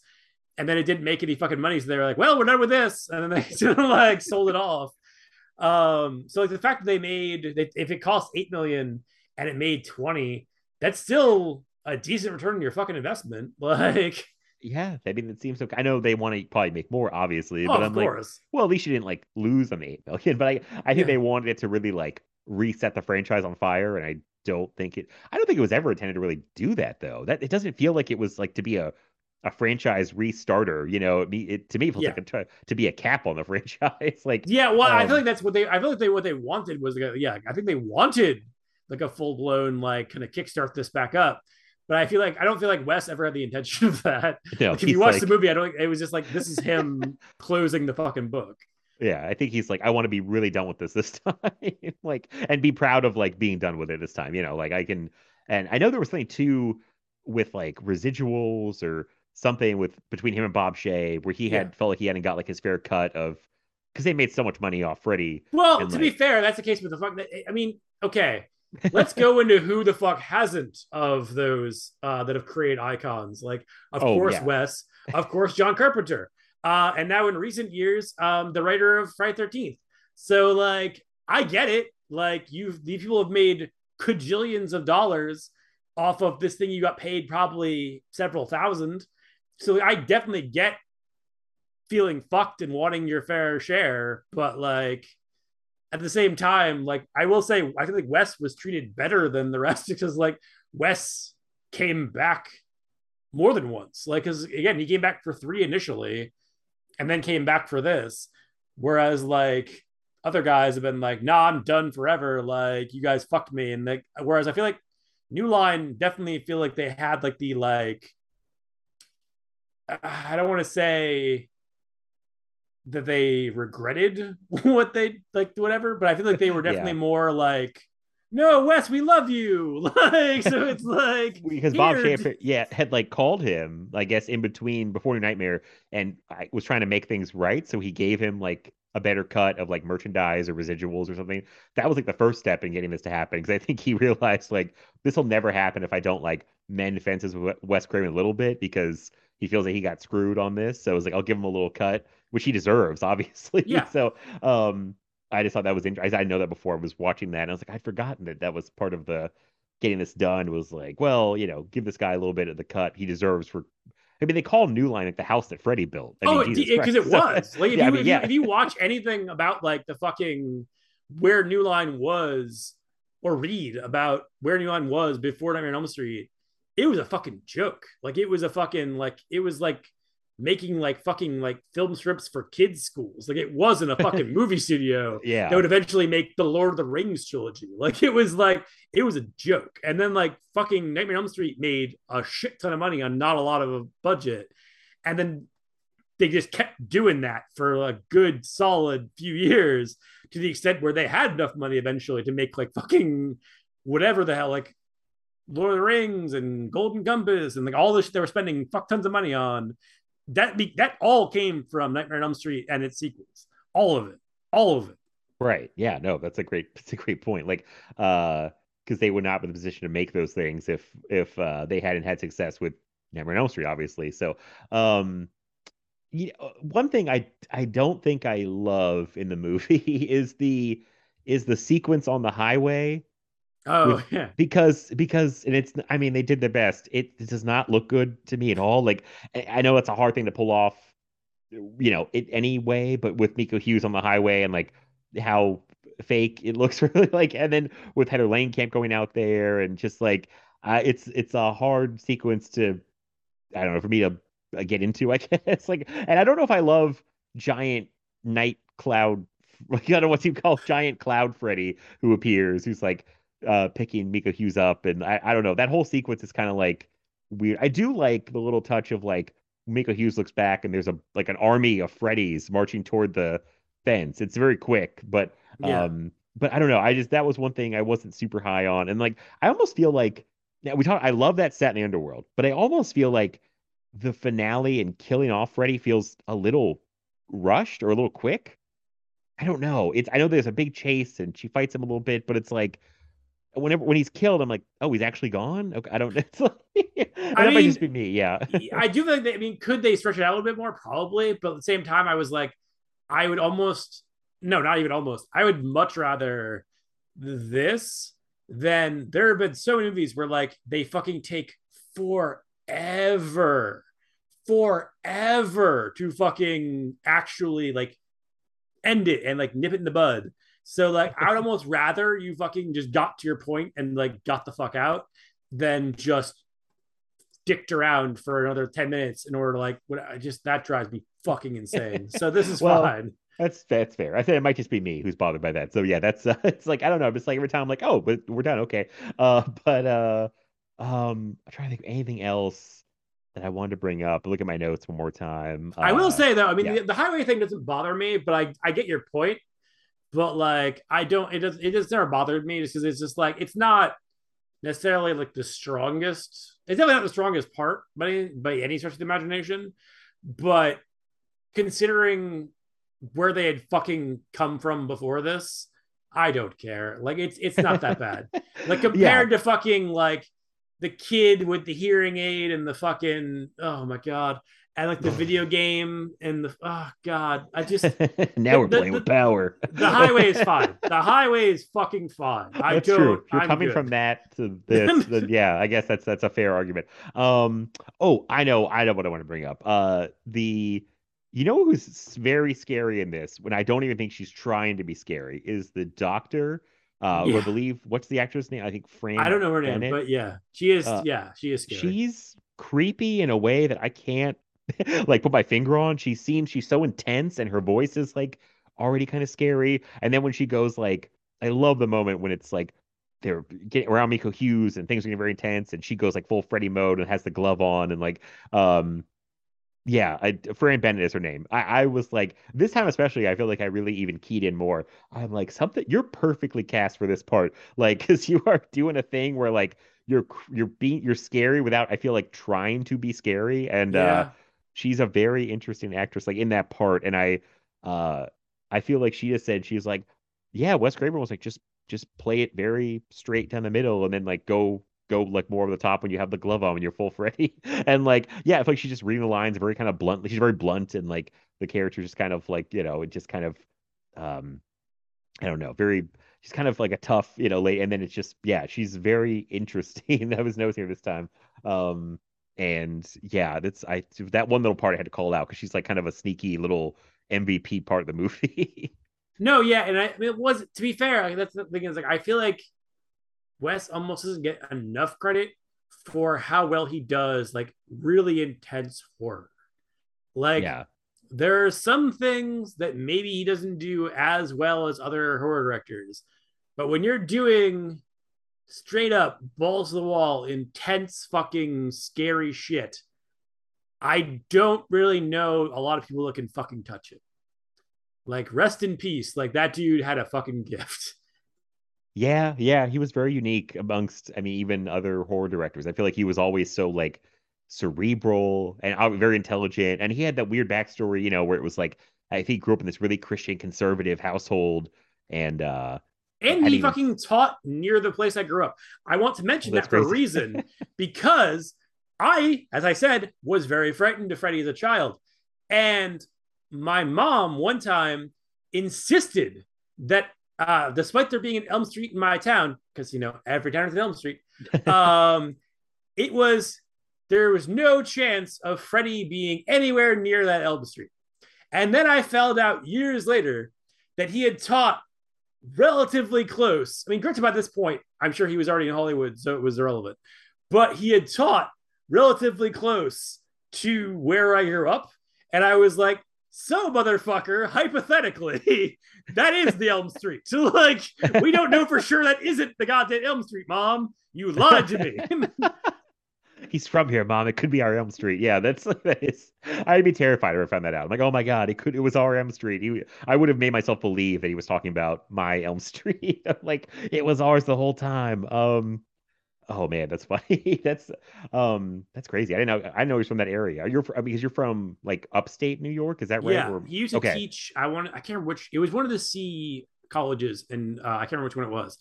But he taught at one of them, and it's relatively close to where I grew up. And I was just like, when I found that out, I was like, Jesus fucking Christ! Like, oh man, that's pretty fantastic. Oh, I was gonna. You brought up a little bit earlier the scene with the babysitter Julie in the hospital room where she gets killed. Yes.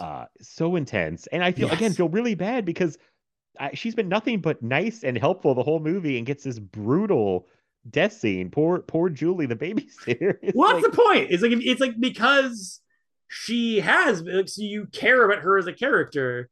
That's why it fucking works. Like, I know. It hurts. It's like everyone complained about the babysitter in Jurassic World getting brutally murdered, and I'm like, Julie, a new nightmare. It's like she was nice too. It's like, poor her. That's an amazing scene though. I love the way he shoots that whole. Oh yeah, I love it so much. That's to me is like kind of the centerpiece of the film.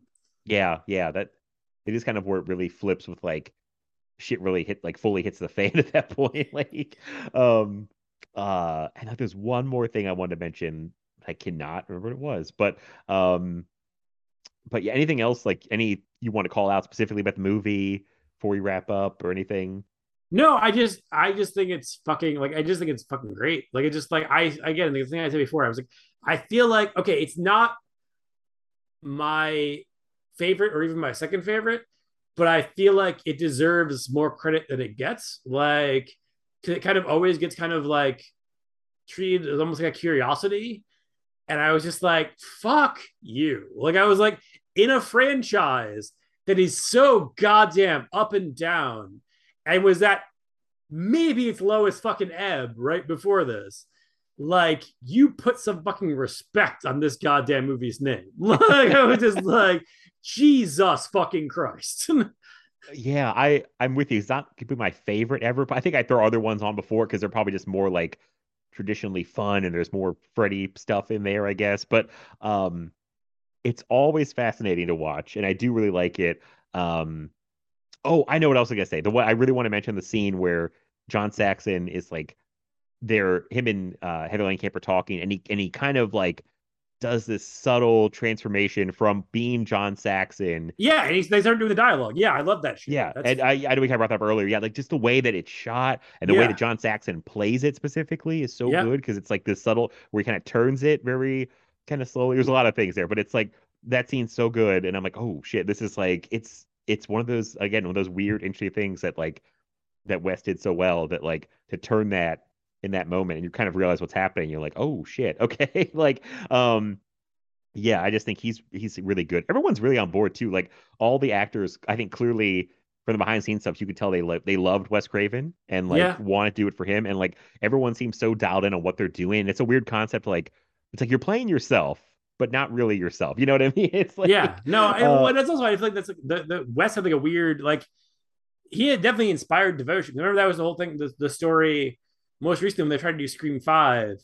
And I guess like every fucking person who they talk to, whether it be Kevin Williamson, whether it be Nev Campbell, like whatever, we're all like, I'm not doing a Scream movie with that Wes. And then it was only after talking to Radio Silence and them talking about how huge of fans they were of Wes and how important his work was to them that they kind of got won over. But I feel like that's the thing is like, I feel like most people that Wes worked with, like that dude just inspired intense devotion. Like it was amazing actually if you like look at because I don't know if I can think of any filmmaker who had that where like people would flat out were like nope, not doing it without him. Like yeah, that's a good I don't think I'd ever heard that story. That I knew they had to be coaxed into doing it, but I didn't know it was like that everybody was really kind of like that for the new Scream. And yeah, I mean, everyone talks about him. It's like he's just a very nice, sweet guy, which again, I think is so funny that he came up with all these like really crazy, messed up horror ideas. Like the man that made Last House on the Left, which is like, to me, one of the most disturbing horror movies I've ever seen. I don't really ever want to see it again. But I'm like, then you hear he's like the sweetest, nicest guy, and everyone loves him, and he's so soft-spoken and like intelligent and like, yeah, beloved by his cast members. And it's like, how did this guy come up with this fucked up shit? And he's like such a nice, well-adjusted man from what you could tell. I don't know, but yeah, I watched this too, and I was like, man, I miss Wes Craven because just seeing him in the movie and just how well made it is. I'm like, he was really like one of a kind, even amongst like horror directors. He's unique amongst like the greats in the horror community. Yeah, and I mean, but at the very least, the thing I will say is it is a huge bummer that he is gone, but at the same time, he lives forever through what he has done. So like the fact that like this exists and like Scream exists and like all of his stuff exists is a pretty fucking cool legacy, I think. Like I would be more than happy to have that legacy personally. Yeah, that's true. That's a great point. I mean, like these directors now, even if they didn't get like full credit when they were alive, I know Rob and I just talked about like Tobe Hooper and George Romero specifically because he was some of the big four, and I think you were mentioning this too. The big four horror directors, of course, are like Carpenter, Craven, Romero, Hooper, and what a battle those guys had to make movies, especially Hooper and Romero had such a battles to make movies, and it was like they shouldn't have to fight that hard to make movies later in their career because they're legends. But these guys are all getting like I think more respect and admiration now after they've all passed. Carpenter obviously still with us. I hope he's with us for a long time. Oh, me too. But I also think it's funny is like everybody keeps trying to give Carpenter his flowers, and he basically tells them to go fuck themselves. Yes. And then people always gotta. I mean, he pisses him off all the time. You don't want to cross that man. I know I joked with Rob about this on the last episode, but you haven't heard it yet. But the Q&A clip that just came out, the Escape from LA like, one, Escape from LA thing blew my mind. I was like, you have a chance to ask John Carpenter a question, and that's the shit that you go with. Is like, to be fair though, that's fucking like you shouldn't be surprised because you are also prodigious on Twitter. And like there are people that's their entire lives. Like it's just like, oh hey, how can I be a fucking dick? Like so it's right. Just like, that's true. That's true. Someone an online troll got loose in the real world and asked John Carpenter a question. Yeah. And he rightly said, fuck you. I was like, yes, good. It's like as he should have, yes. As he should have. Like, what happened with Escape from LA? Fuck you, buddy. Like so great. Oh man. But yeah, so if you don't have anything else on New Nightmare, which we both agree is fantastic, and I joked about like how I didn't want to do it when they won the poll, but I I completely changed my tune. And like when I watched it, I was like, what was I thinking? This is a great movie and I love it. And I had fun talking about it with you. So Me too. This was fun. Oh, do you still want to do the ranking? I was gonna say before, yeah, the last thing I want to do is the ranking. So if you want to go first and you want to go, I guess from worst to first. Oh God. Uh, Okay. Um, the worst, if we're counting it, is the fucking remake because fuck that fucking movie. we'll count it, but I'm Okay. with you. Yeah. And then this might be controversial. I don't know. Then it'll be 5 because I think that there is nothing special about 5 whatsoever. And it hurts me to say that because I love Stephen Hopkins, but there's just nothing special about that movie at all. Then probably Freddy's Dead. Then probably Nightmare 2. Then I would say 4, and then New Nightmare, and then Dream Warriors, and then the original. Okay. That's a very fair ranking, I think. Would you put Freddy's Dead ahead of 5 just because you think Freddy's Dead's like more weird and original than 5? Yeah, at least it has something. Okay. At least it has something going for it. Like, there's nothing memorable about 5 at all. It's just it is the most fucking. It's almost like somebody they show those like AI writing scripts things. It's almost like they did that for fucking Nightmare on Elm Street 5, where it's like they just fucking plugged in a bunch of shit into a fucking computer and whatever got spit out was the script for fucking Nightmare 5. Like, it just, there's nothing memorable about the movie. It bums me out because like I want to love it because Stephen Hopkins directed it, but it's so fucking mediocre. Like, it is so mediocre. I do love Stephen Hopkins. I know that one also unfortunately got gutted by the MPAA. Oh yeah, no. I mean, there's definitely there's asterisks. I'm just saying the product that I have. Yes, it's just okay. Nothing special about it. Fair enough. Okay, well, I'll do mine here. So the remake. Oh, I think I'm embarrassed to say I kind of walked around. I think I, for some reason, got the idea that it was better than its reputation. No. And then I rewatched it and said, "Oh, what the fuck was I talking about?" I can never rewatch it. I will never rewatch it if I can help it. I don't know what I was thinking because and now I look back, I'm like, wait, I don't think I even fun at the screening. Why? There was something that got in my head in that like 10-year period where I was like, no, it's better than people say it is. And I watched it again like a year or two ago, and I was like, oh no, it's shit. It's worse than I remember. So the remake, then I'll go Freddy's Dead, even though I don't hate like everybody else does, but it's got problems. And Yes. then I would go 5. I've warmed up a bit to 5. I think it's really dark. I think it's pretty fucked up, I think, in its own way. Then I would go, oh boy, this is when it gets really tough for me. Oh God. Then I'll go 2. Then I'll go 4. Then I'll go New Nightmare, then Dream Warriors, and number 1 is the original. Yeah, so we're pretty close. We're pretty close. You said yours. I was like, okay, we're pretty close. I was making sure I got them all in my head. I was like, am I forgetting one? Yeah. So we're pretty close. Like our top 3, especially. And yeah, I don't find many people that say anything besides like Nightmare, the first Nightmare or Dream Warriors are like their favorites, and New Nightmare can sneak in there too because it's so radically different, I think. Yeah. But like those are usually the top 3 in some order. Like, I've never heard anyone be like 5's my favorite. I'd be like, what? Like what? Like out of all of them? I mean, I do know people who it's funny because like 2 is something where it's like when it like for a long time I hated it when I was a kid.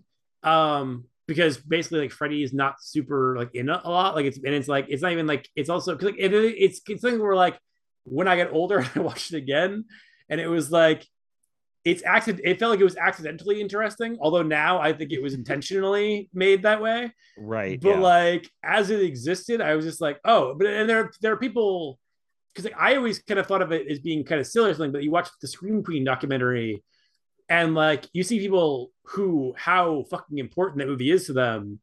And I'm like, wow, fuck me for like kind of shitting in that movie because clearly that fucking movie means a lot to people. So like I can't fairly shit on it and I will not. It's weird too. It's a weird. Funny enough, that was the first Nightmare movie I ever saw. That was the first one I was brave enough to watch at someone's like house for like a sleepover or something. I was kind of like forced to watch it. I was like, oh shit. I was like, well, I'm stuck here. I can't chicken out. And that one's I think kind of it's definitely got goofy parts. Do not get me wrong, but Oh, some of the yeah. stuff's very intense. Like he's busting out of the bodies and like, especially for someone when I was really young and hadn't seen much horror stuff and like was like, this is very scary. Like it's crazy when he attacks that like pool party Yep. barbecue. Like it's a weird entry. It's almost like New Nightmare in the way that it like, feels like out of step with the rest of the franchise. Oh, Just in that totally. um, but so I kind of like it. I when I watch Freddy's Dead, and I don't think it's that bad. The franchise has no real like bottom besides the remake, which feels like it's so set apart from everything else. That's why I barely even counted it. But like I'm like, no, I really from top to bottom, I kind of like this franchise. Like Halloween has some real lows for me. Oh, I'm not, Like okay. I am not arguing that Halloween is without its like less than great entries because I already established my feelings about like Rob Zombies, and there's others that I could go off on if and probably will in the course of Chainsaws and Claws. But like I'm just saying, there is slightly more consistency in my estimation than the up and down nature of the Nightmare franchise. But like I don't hate most of the Nightmare franchise. And as I said, the fact that three of the Nightmare movies are three of my favorite horror movies, like my top 20, top 25, whatever, that's fucking impressive as shit. Because the only thing even close is Two Fridays are in my top 20. And Halloween is my favorite. But like in terms of the Nightmare franchise having three, that definitely says a lot for it as a franchise. I'm not in any way impugning the franchise. I'm just saying there is some like serious up and down bullshit going on in terms of quality. yeah, I But think I'm like, thinking of it more in terms of like they try to be kind of consistent with tying things together. Like there's connective tissue between almost all of them, and they yes, but have they also like abandon shit with no problem they do whatsoever all the they time. do abandon shit. But like I mean, Halloween is just restarting timelines. I mean, it's just bananas. Like and I think some of the bottom stuff in Halloween is like stuff I don't want to watch again. But nothing in the Nightmare franchise is like stuff I don't like. I never want to see that again. Again, the remake is like its own thing, but like the core like seven, right? Yeah, seven. Yeah, The core seven is like I'm good with any of those, but like Halloween, I'm like I don't get mad at me if you like any of these. I'm sorry. I don't want to see six again. that's fair. Although I will say the producer's cut I do like. I don't like the theatrical cut at all, but I do like the producer's cut. I started with the producer's cut because everyone said watch the producer's cut, and I still didn't like it. So I'm like, oh Fair God, enough. Fair how's enough. the theatrical? And Resurrection, I think, is I terrible. hate Resurrection. I don't even. I thought I might find it fun. I think I watched it last Halloween or the Halloween before or October, whatever. I And watched I it thought recently and it still doesn't work. I was like, this may be fun, and I'm like, no, it's not even like fun bad to me. It's just like aggravating. No, Like it's just horrifyingly Buster shitty. Rhymes stuff is like so ridiculous, but like it's like I don't know. It's not even. Yeah, it's not good. So there's stuff like that where I'm like those kind of movies where I'm like I don't want that. So I would no, put that's Resurrection in five in about the same league. So it's like where it's like I don't. If you put them on, I won't fight you on it, but I'm not going to enjoy myself. Halloween 5, not Nightmare 5. Halloween five and Okay. Nightmare five. Or no, I'm sorry. No, Halloween five. I don't love, but I do like better than Resurrection. But no, if a Dream Child and Resurrection are both things where I'm like, I don't enjoy this, but if you put it on, I won't fight you. Like, it's fine. Like, I don't Yeah. want to watch either of these. These aren't good to me, but like, whatever. And like, Halloween 5, I don't love. And like, Halloween 6, the producer's cut, I enjoy. But like, I also, the bar was very low to start with. I didn't even want to watch it at first because like, the producer's cut my roommate had gotten. And I was like, no, there's no fucking way I'm watching Uh-huh. Curse of Michael Myers again. And he was like, no, this is a different cut, this producer's cut. I was like, for fuck's sake, fine. And he put it on. I was like, that was actually pretty good. I don't hate that at all. Like, I was like, there's definitely still flaws, but it's definitely a massive improvement. Okay, maybe I needed like the first one the theatrical to compare to the producer's cut, and then I maybe would appreciate it more. I don't know. I don't know. I didn't enjoy it, but I don't know. We could talk horror franchises, I'm sure, for a very long time. But I'm glad we both agree New Nightmare is awesome and Yes. a great movie. So I guess that's it for this one. But I will let you go ahead and and plug all your stuff. People could follow you, anything you're working on, stuff like that. So, Well, I mean, I'm currently, you'll see me on well, by the time this come out, probably you'll see most of them already come down the pike of, I'm doing lots of, because I already told you this started, where it was like all of our friends, like all of our, like either like action nerd friends or just regular movie nerd friends. It's like as soon as like spooky season rolled around, everyone was just like, hey, what's Patrick doing? And like, so I'm doing lots of podcasts for the month of October. But the main one that I will plug is the one that Rob and I are doing, which I have already mentioned, but I will mention again, which is Chainsaws and Claws, a monster slasher podcast, which is great friend Rob and I talking monster movies, slash movies, things of that nature that technically might not be in those you wouldn't think, but I have planned. There's always a plan. And on Twitter and most things, because I have a link tree, I'm Alleyway Crew, ALLEYKREW. Except for Instagram, where I'm Age of Apocalypse, because that was funny and I never changed it. well, there you go. I just I know sometimes you get stuck with these handles and you're like, should I change this? Just keep it. And I have a handle for so long, I just keep it. So but but yes, everyone should be following you and looking for your podcast appearances. I'm glad to see you're doing all these appearances now on podcasts. It's very cool. So Thank you. Yeah, and hopefully I'll have you back on here for, before too long, hopefully not too long. So Always and happy to do it. fantastic. I was trying to think on my side. I blanked out for a second. What do I say? Okay, our stuff, the usual. You can follow the podcast on Twitter at Film Feast Pod. You can follow me on Twitter at Maplet87. You can follow me and the podcast on Instagram at Film Feast, all one word. And I think I mentioned this when I did talk with Rob that I never mentioned my letterbox, but I feel like people mention that. Feel free to follow me on Letterboxd. It should be the same handle as Twitter at Maplet87. And yeah, I think that's everything. We've got a couple more horror episodes coming out in October to finish up the month. And I'm excited about those. And yeah, we will talk to you guys next time. So bye, everybody. Bye.